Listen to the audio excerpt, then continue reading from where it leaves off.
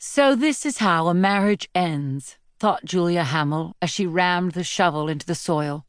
Not with the loving clasp of arthritic hands 40 years from now, not with children and grandchildren grieving around her hospital bed. She lifted a scoop of earth and flung it aside, sending rocks clattering onto the growing mound. It was barren soil, just like her marriage. She stamped down on the shovel and heard a clang as the blade hit a rock, a big one. She repositioned the blade, but even when she attacked the rock at different angles, she could not pry it loose.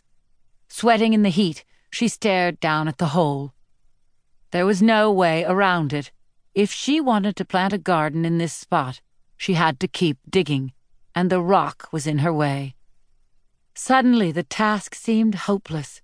She dropped the shovel and slumped to the ground. She looked up across the tangle of weeds and stared at the house with its sagging porch and weathered clapboards.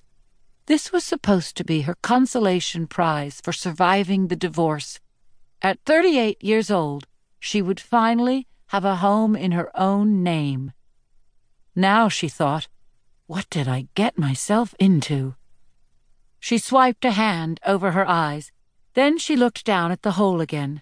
How could she get her life in order when she couldn't even summon the strength to move one stupid rock? She picked up a trowel and, leaning into the hole, began to scrape away at the soil beneath the rock, trying to free up enough space to pry the shovel underneath it. She dropped onto her belly and hacked at what looked like soil, but her trowel collided with something solid. Shoving back her hair, she stared down at what her tool had just hit. The metal tip had fractured the surface, and she saw cracks radiating from the impact point. She brushed away dirt and pebbles, exposing an unnaturally smooth dome. She kept digging, gloved fingers scraping through stubborn clay. More of the dome emerged, curves knitted together by a jagged seam. Deeper and deeper she clawed, her pulse accelerating as she uncovered a small, dirt-filled hollow. Suddenly the dirt fractured and crumbled away. Julia jerked back onto her knees and stared down at what she had just revealed. A breeze feathered the grass and stirred the sweet syrup smell of Queen Anne's lace. Her gaze lifted to her weed-ridden property. She'd imagined a garden of roses and peonies. Now, when she looked at this yard, she no longer saw a garden. She saw a graveyard. "You should have asked for my advice before you bought this shack," said her sister Vicky. Julia stood at her kitchen window, staring out at the mounds of dirt that had sprung up like baby volcanoes in her back garden. For the past 3 days, a crew from the medical examiner's office had practically camped out in her yard. Outside, the medical examiner, Dr. Isles, had just arrived and was crossing toward the excavation site. Julia thought her an unsettling sort of woman, neither friendly nor unfriendly, with ghostly pale skin and goth black hair. "I've never known you to be this impulsive," said Vicky. "An offer on the first day you saw it? Did you think someone else would snatch up this wreck? This place has got to be 100 years old." "It's 130, Julia murmured. "And you still bought it?" "It's got an acre of land. It's close to the city." "And it's got a dead body in the backyard. That'll really boost its resale value." Julia massaged her neck, which was suddenly knotted with tension, because she knew Vicky was right. Vicky was always right.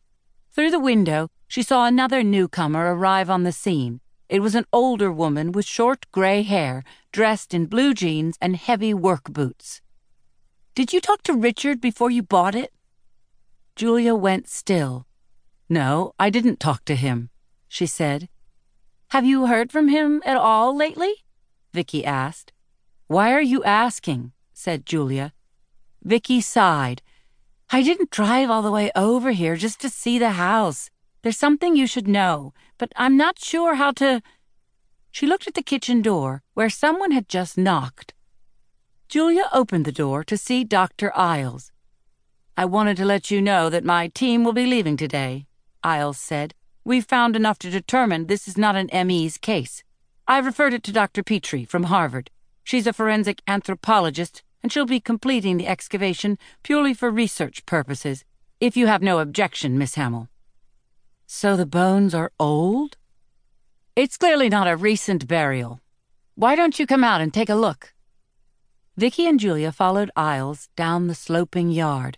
After 3 days of digging, the hole had grown to a gaping pit. Laid out on a tarp were the remains. Dr. Petrie came forward to shake their hands. "You're the homeowner?" she asked Julia. "I just bought the place. I moved in last week." "Lucky you," Petrie said, and she seemed to actually mean it. Vicky was staring down at the bones with a look of distaste. "Is this one body?" "A complete skeleton," Petrie said. "She was buried deep enough to protect it from scavenger damage." "She?" "Yes. Based on dentition and the condition of her vertebrae, she's fairly young, certainly under the age of 35. All in all, she's in remarkably good shape."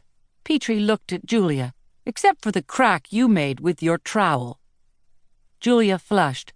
"I thought the skull was a rock." "It's not a problem distinguishing between old and new fractures. Look." Petrie picked up the skull. "The crack you made is right here, and it doesn't show any staining. But see this crack here, on the parietal bone? And there's another one here, under the cheek. These surfaces are stained brown from long exposure to dirt. That tells us these are premorbid fractures." "Premorbid?" Julia looked at her. "Are you saying—" "These blows almost certainly caused her death. I would call this a murder."